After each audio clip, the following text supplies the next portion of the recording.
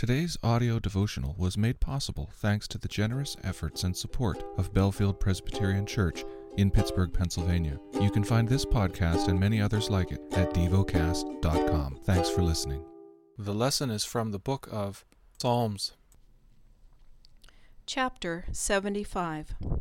We give thanks to you, O God. We give thanks, for your name is near. We recount your wondrous deeds. At the set time that I appoint, I will judge with equity. When the earth totters and all its inhabitants, it is I who keep steady its pillars. Selah. I say to the boastful, do not boast, and to the wicked, do not lift up your horn. Do not lift up your horn on high, or speak with haughty neck. For not from the east or from the west, and not from the wilderness comes lifting up. But it is God who executes judgment, putting down one and lifting up another.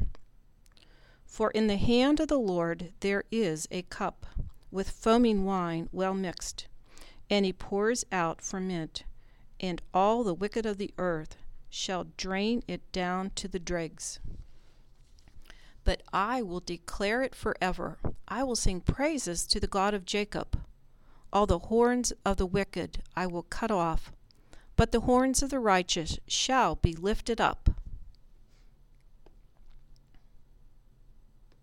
Meditate and dwell on what you're paying attention to in God's Word. How has it connected with your heart or mind?